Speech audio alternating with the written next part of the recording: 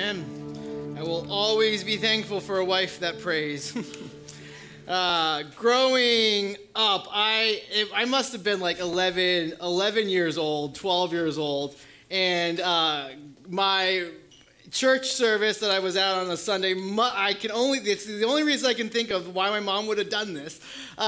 They must have talked about Revelation. They must have talked about the end times, something of that nature, because Sunday afternoon, my mom's like, I got a good movie to show my 11-year-old child called Thief in the Knife, and it was about the end times. And so 30,000-foot view of the end times. The book of Revelation talks about at one point, God will rapture his church. Christians will leave this earth and meet Jesus. Then there'll be 7 years of tribulation, 3.5 good, 3.5 bad, something happening in the middle. Then Jesus will come back and there'll be a 1,000-year reign, things of that nature. 30,000-foot view. Hopefully I've confused all of you tuning in and in the room.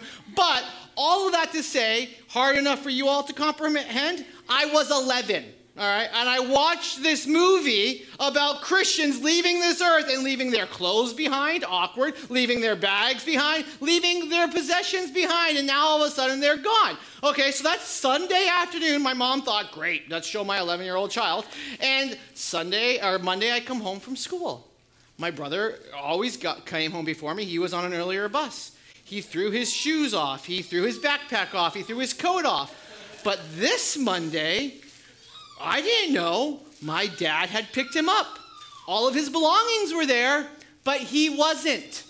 Sunday, I watched a movie, and I was like, my brother got taken, and I did not? He has a DMX CD hanging upstairs in a DC Talk album CD case, and he went, and I didn't? I was furious. And this was before cell phones, so I'm hitting up pagers. You can find that in the National History of History down in D.C., Museum of History. And nothing, no one was responding. It scared the literal out of me, and I've been thinking about heaven ever since. And I've been a Christian ever since. What I want to talk about today is how should the end game, what is to come, how should that impact us here and now? Because that's 100% of a true story, and I've given heaven and eternity a thought ever since that day. So how do you live?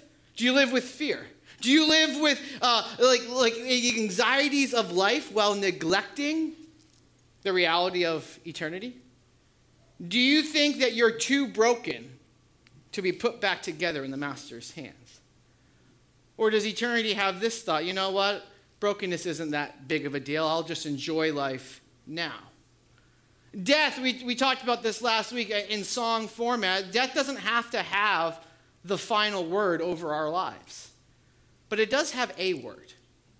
What will it do for you and for I? How will that impact us in the here and the now? So we're going to go to the book of Revelation. It's the last book of the Bible, so go to the back and kind of work your way, to the back. And we're going to get a glimpse of heaven. We're going to look at the beauty to come. We're going to see who is in complete control. We're going to see that our Jesus said, I am the way, the truth, and the life. That we're not on some aimless journey, but we're on a journey to a very specific location. As our Jesus said, I am the way, the truth, in the life. So you guys can turn there in the app. You can turn there on the screens. You can turn there in your Bible. We're going to be in Revelation chapter 22. It starts off by giving us this picture of how we are nourished forever. Where John, the apostle that's writing this, who's had the vision of heaven, he writes this. Then the angel showed me the river of the water of life, the bright as crystal, flowing from the throne of God, of the Lamb, through the middle of the street of the city. Also on the other side of the river, the tree of life and its 12 kinds of fruit, yielding its fruit each month. And the leaves of the tree were for healing of the nations.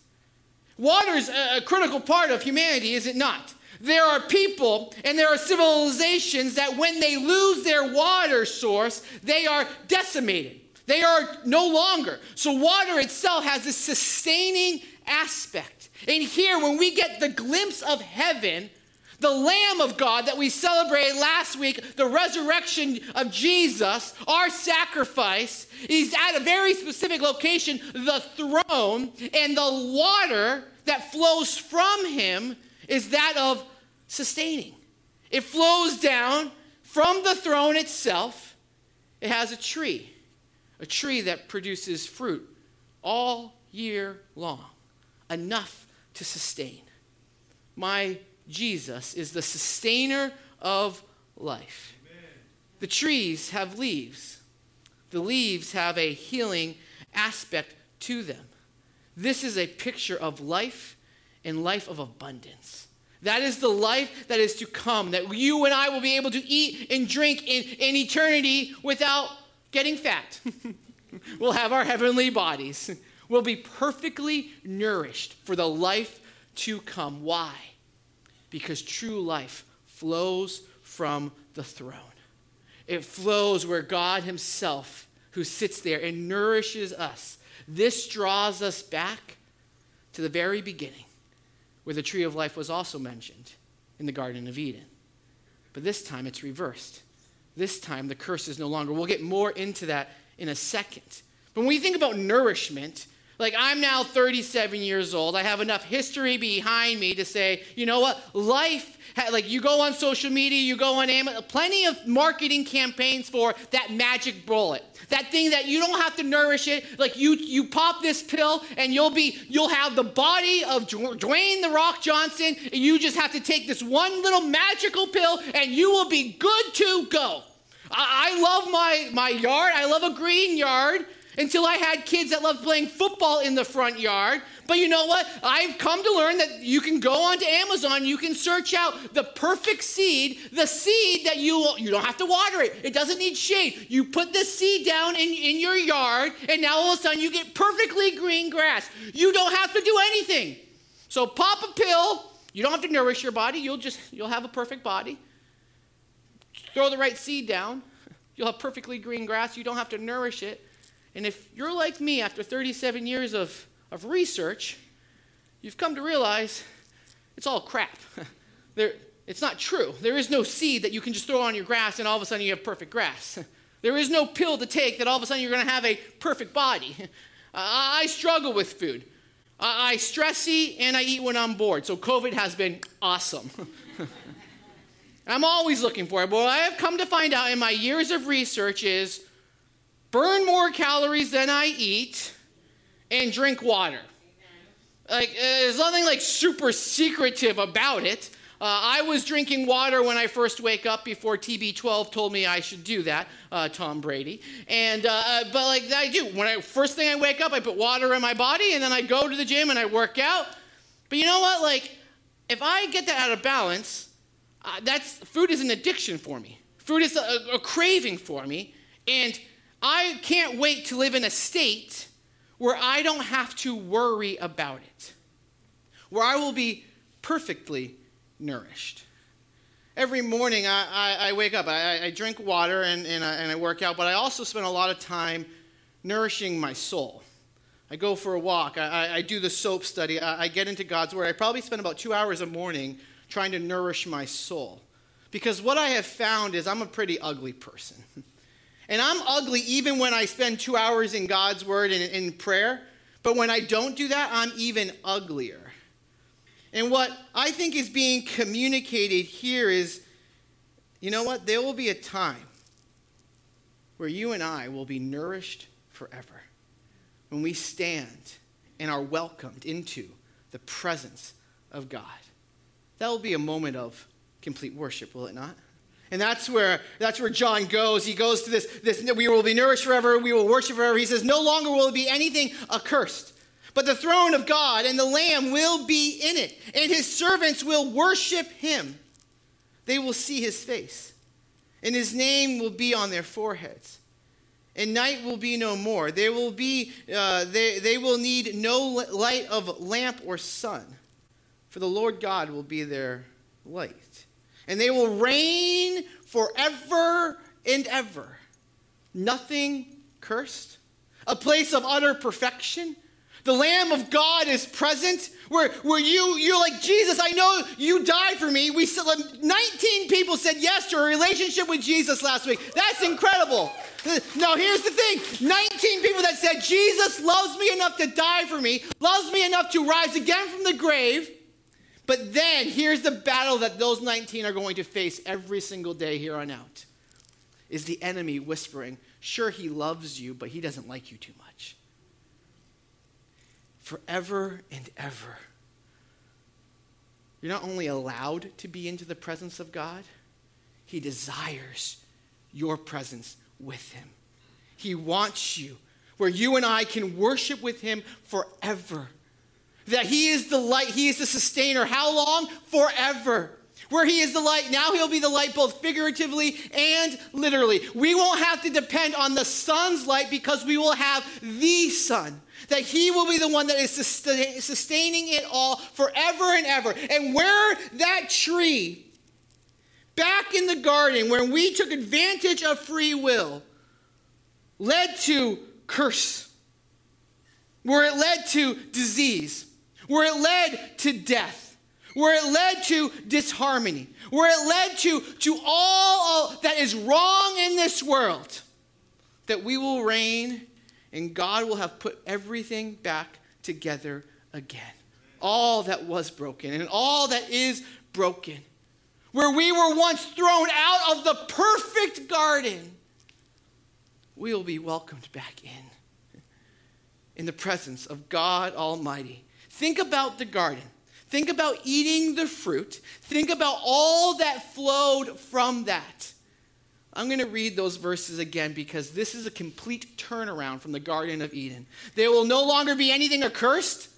There was a lot of cursing in Genesis. When the throne of God, the Lamb will be in it. The servants will worship him. They will see his face. His name will be on their foreheads. The night will be no more. They will need no light of lamp or sun. The Lord your God will be their light. They will reign forever and ever. This is a complete reversal. The Genesis or Revelation at the very end, where Genesis 3, Revelation 22. You know what? This everything in between is God putting it back together again. This is where it all falls apart. And this is where Jesus welcomes everybody in, saying, I put it back together again, and you can reign with me.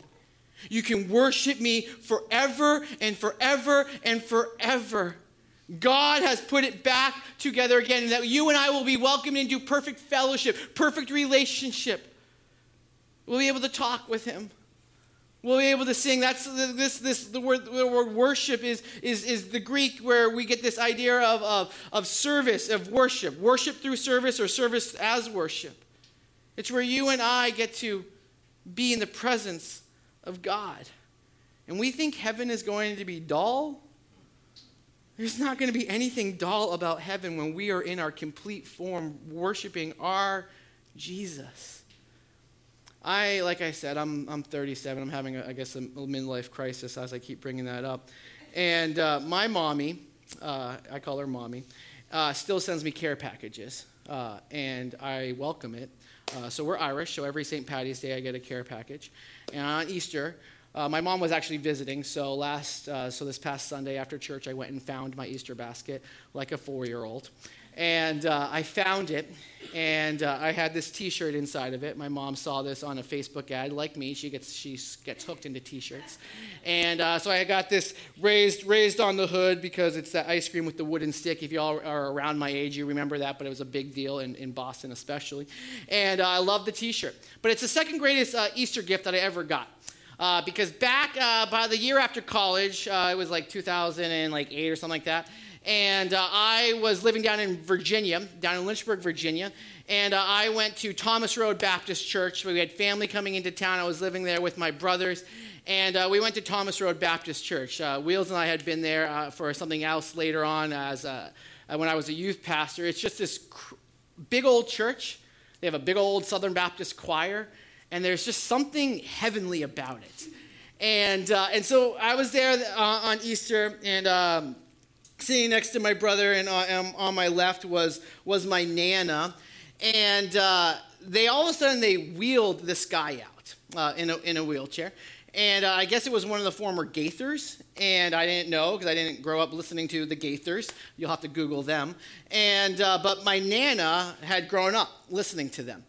And so here was this like, for her, a pillar of the faith that came out to sing How Great Thou Art, and which is an old hymn. And here I am, like kind of a punk post-college kid, and I'm just like, oh, great, like a hymn. Oh, awesome. This is going to be boring. He's going to be meeting Jesus soon, so I guess whatever. And I know, I was a punk. But then I saw my Nana belting it out. And I saw my Nana weeping over the lyrics of the song and how much it meant to her.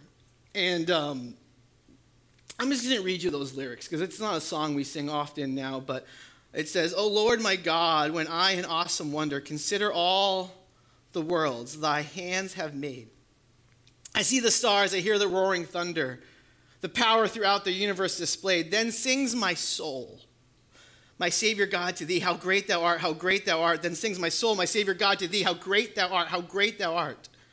When through the woods, the forest glades I wander, I hear the birds sing sweetly in the trees. When I look down from the lofty mountain grandeur, I see the brook, I feel the gentle breeze. Then sings my soul, my Savior, how great, my God, my Savior God, to thee. How great thou art, how great thou art. Then sings my soul, my Savior God, to thee. How great thou art. When I think that God, his Son not sparing, sent him to die, I scarce can take it in. That on the cross, my burdens gladly bearing, he bled and died to take away my sin. Then sings my soul, my Savior God, to thee, how great thou art, how great thou art. Then sings my soul, my Savior God, to thee, how great thou art, how great thou art. When Christ shall come with shout of acclamation and take me home, what joy shall fill my heart? Then I shall bow in humble adoration and there proclaim, my God, how great thou art. And I sat there and I sang that song with a Southern Baptist choir, and it was just radiant. I'm sitting there next to my Nana, and she's weeping, and I just got a picture of heaven. And really, since that day, I get this picture that one day in my life, I'm going to kick the bucket.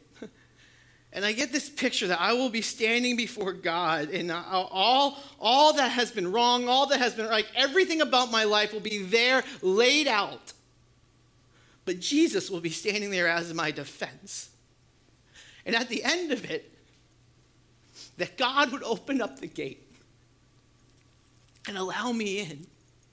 And I just get this picture and a hope that as I walk by and enter through the pearly gates, that my God just might say, well done, good and faithful servant. And I'll enter through those gates and join with the heavenly choir. I suck at singing, but there it will be heavenly. I want my kids to know that Daddy's proud of them. I love hearing good job from my dad. I love when Ava looks at me with joy. But one day I'll see Jesus face to face and joy will fill both of us. What a day that will be.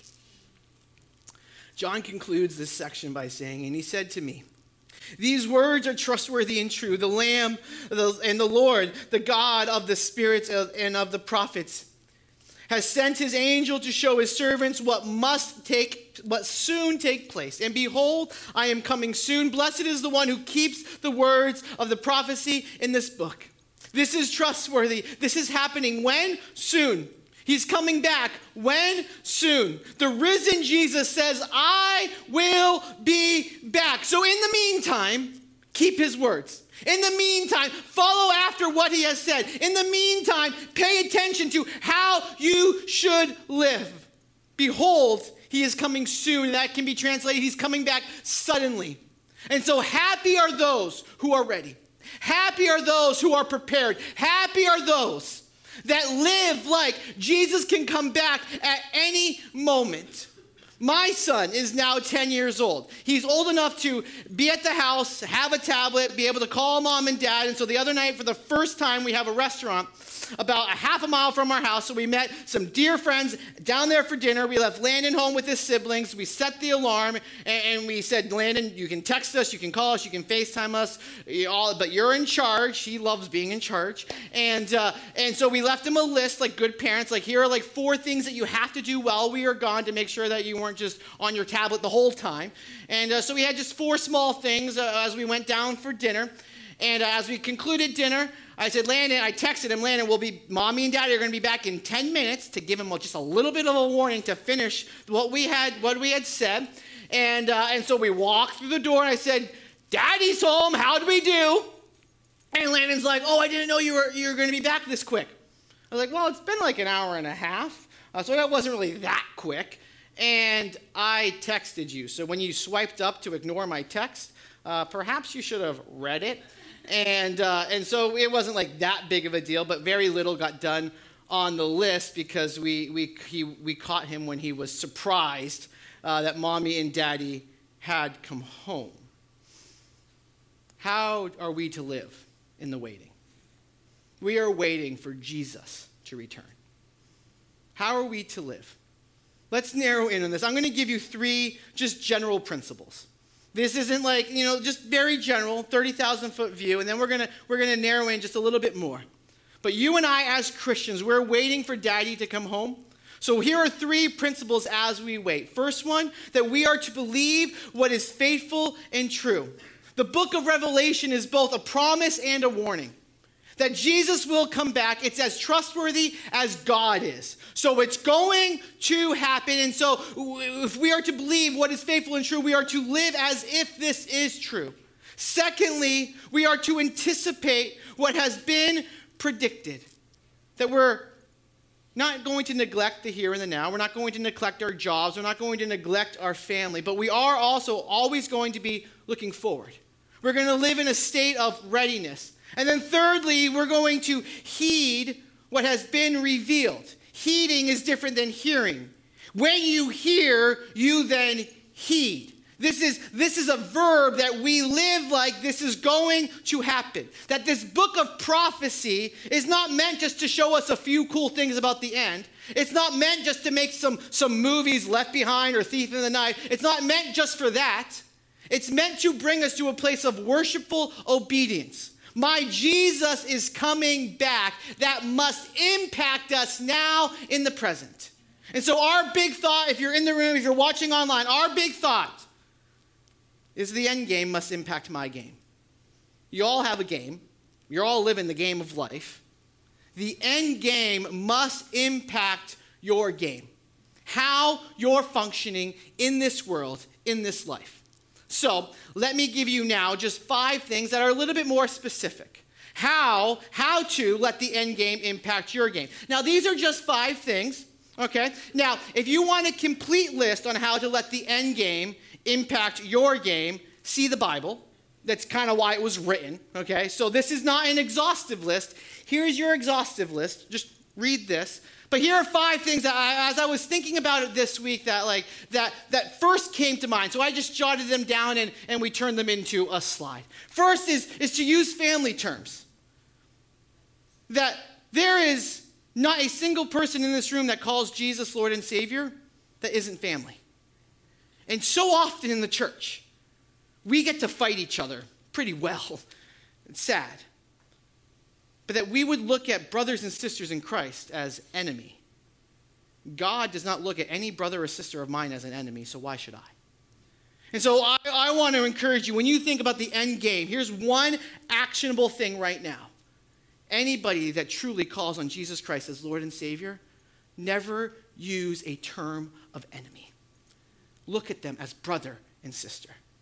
The second one there is embrace holy opportunities unique to this life. This is probably more Jasonism than anything else. But I have my life goals, things that truly probably can only happen in this life. I want to preach to 3,000 in one sitting the gospel like it happened in Acts. I want to give millions of dollars to the church in my lifetime. I want to walk at Fenway Park on the grass. Like the important stuff in life. I have these life goals that oftentimes, most of them can only be accomplished in this life. Now, this is not go like, hey, let's go ride and dirty. Nothing like that, because there's a lot in this life that can happen in this life that can't happen in heaven that are sinful.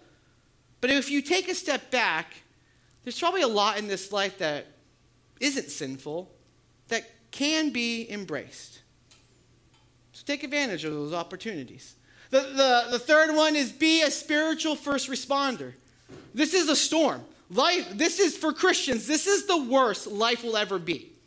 What is to come is the best. For the non-Christian, this is the best it will ever be, and the worst is to come. But for us, we need to look at ourselves as this is a storm. We are spiritual first responders. We are going into the storm to be used by God to save people from an even worse storm coming. So be a first responder. Look to take more people with you than you're leaving behind. The fourth one, whatever it is, end closer than you started. When I first became a Christian, I was nowhere near like Jesus. And you know what? I'm still nowhere near like Jesus. But here's my hope, is I'm just a little bit closer. When I went to bed last night, I was nowhere near like Jesus. But as I wake up this morning, as I go about my day, I hope I fall asleep tonight just a little bit closer. So maybe as you think about the end game, maybe make that one of your goals. End a little bit closer than you started. God has called us to dine with sinners. So we'll hang out with some rough people for the sake of the gospel. But he's not called us to sin with sinners. Dine with them. Win them over to Jesus. And then lastly, worry less with a focus on the truth. There is an enemy fighting us. He's looking to take life from us, or he's looking to give us all the pleasures of the world so we lose sight of what is truly of matter. But as a Christian, we know that we have gained Jesus. And so we have gained everything. We know that as a Christian, that we can sing that old hymn, you can have all this world, just give me Jesus.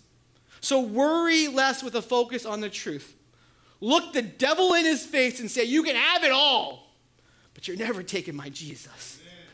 We do not have to fall asleep with worry when we know that no matter how this ends, we will be at the throne of God, the sustainer of life. This week, I embraced an opportunity to do something, and it was two Christian organizations got together and gave pastors a golf trip in Ocean City, Maryland. All expensive paid. Usually I would say no to something like that, but I was like, I need to embrace it. Abe was like, you should do it. And so I went down to Ocean City, Maryland, and played on courses that had green fees of $180, and I was like, I'll never do this in my life. And I golfed it for free. And I suck at golf, but it's enjoyable to get out there. And so I did that. And so on my way down Monday afternoon, I was traveling, and I was like, man, I've been to Maryland before, but I never went by Atlantic City. And so I was like, my GPS is taking me a different way, maybe, whatever. And so I swiped a little bit, and I was like, oh, I'm going over the ferry. And I don't think I want to go over the ferry. And so I called Ava. I was like, should I be taking the ferry? She's like, well, it's going to be expensive. And I was like, whoa, homeboy, don't pay money for stuff.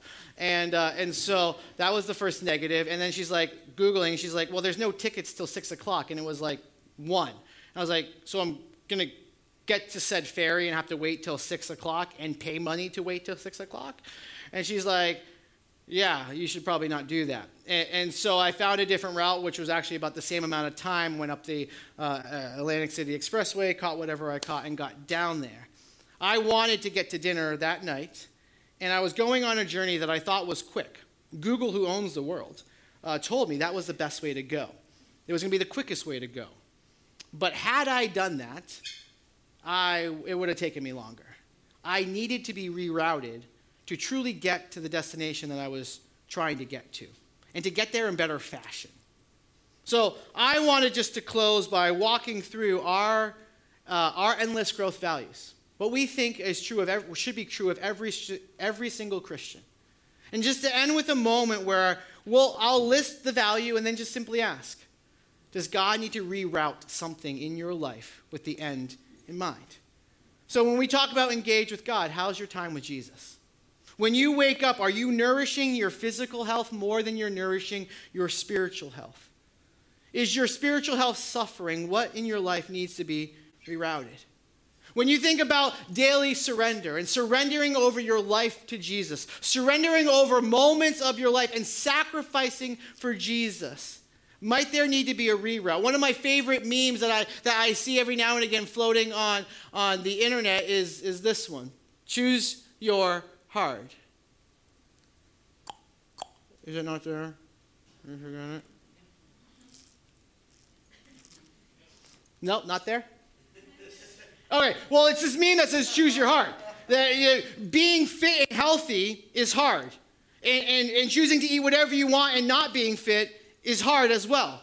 Choosing to spend your money however you want is hard because it leads to hard things when your bank account is on empty. But choosing to be financially responsible is hard. It kind of goes through different things like that, and it just simply says choose your hard. Life is hard whether you're disciplined or undisciplined, so choose the hard that you want. When God is calling us to surrender over to him, where do we need to be rerouted? When we ask about give of yourself, giving God our best time, when you think about your schedule, is work getting all of your time? Is family getting all of your time? There's just not enough time for Jesus? Is it time for a reroute? When you think about how you give to the church, we're now a quarter of the year into the year. Do you have monthly bills that you pay more towards on a monthly basis than at this point, 3 months in, that you've actually given to the church? Is it time for a reroute?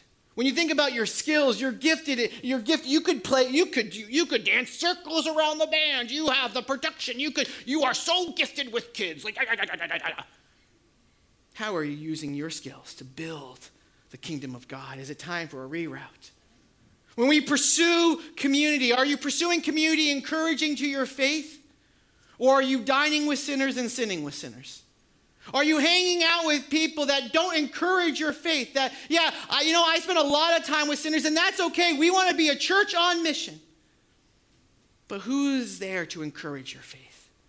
Is it time for a reroute where we need to welcome iron that sharpens iron? And lastly, are we praying and pursuing the lost? Do we pray for one? Has COVID been an excuse to not reach out to people that are hurting? Will there be more people in heaven because you pursued this? You prayed for the lost? Or is it time for a reroute? Your life right now is heading in a direction. Are you good with it? When this all comes to an end, death will not have any say in my life, because I believe in a Jesus of resurrection. But when physical death comes to your life and to my life, what is the word that it will have in your life? And so as we go into song, we're actually going to go into and sing How Great Thou Art. I'm pretty excited about it. I was crying earlier as they sang, as I heard it, and so I hope that you'll cry with me.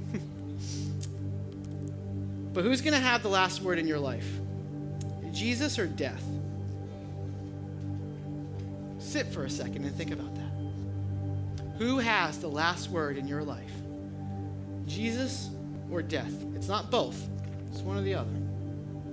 So I'm going to pray, and if you are actually needing a reroute, just to say, you know what? My life is heading to an unfortunate destination.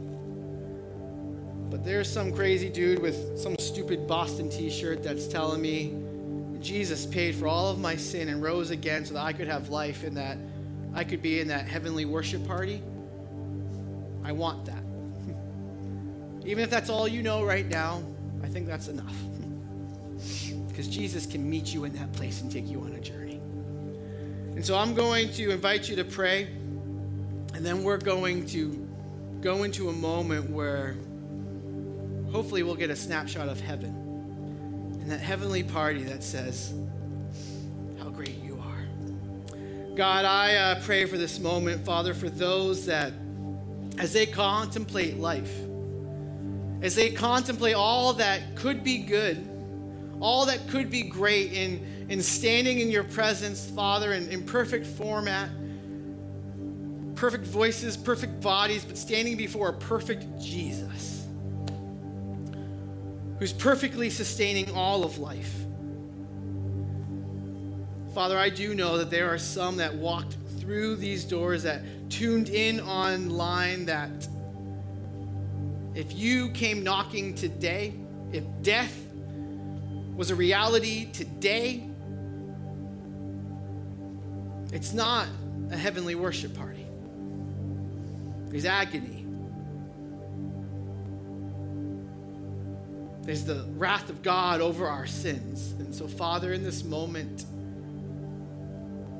would there be some that would take that great reroute with Jesus, who said, I am the way, the truth, and the life. No one comes to the Father but through me. So if that's you, if you need to embrace a reroute, simply pray something like this. God, I am sorry for my sin. I've been anything but holy. I can look at my life and I clearly know I've done wrong. And God, I am sorry. I'm sorry that you had to send your Son, the Lamb of God, to be a sacrifice for me, but you did it. And today I'm accepting that sacrifice. I'm rerouting my life towards you, going on a journey that is not aimless, but on a journey that ends where it began, with you. I'm giving my life over to you, Jesus. In your name, amen. If you prayed that prayer, the angels will rejoice. They are rejoicing. There's a heavenly party. If you prayed that prayer on your way out, grab one of these books, the Holy Bible, and we want to give that to you. If you said yes to Jesus today, please grab one of these. And as you read it, you will be reminded that there are angels day in and day out singing, Holy, holy, holy is the Lord God Almighty. Let's worship.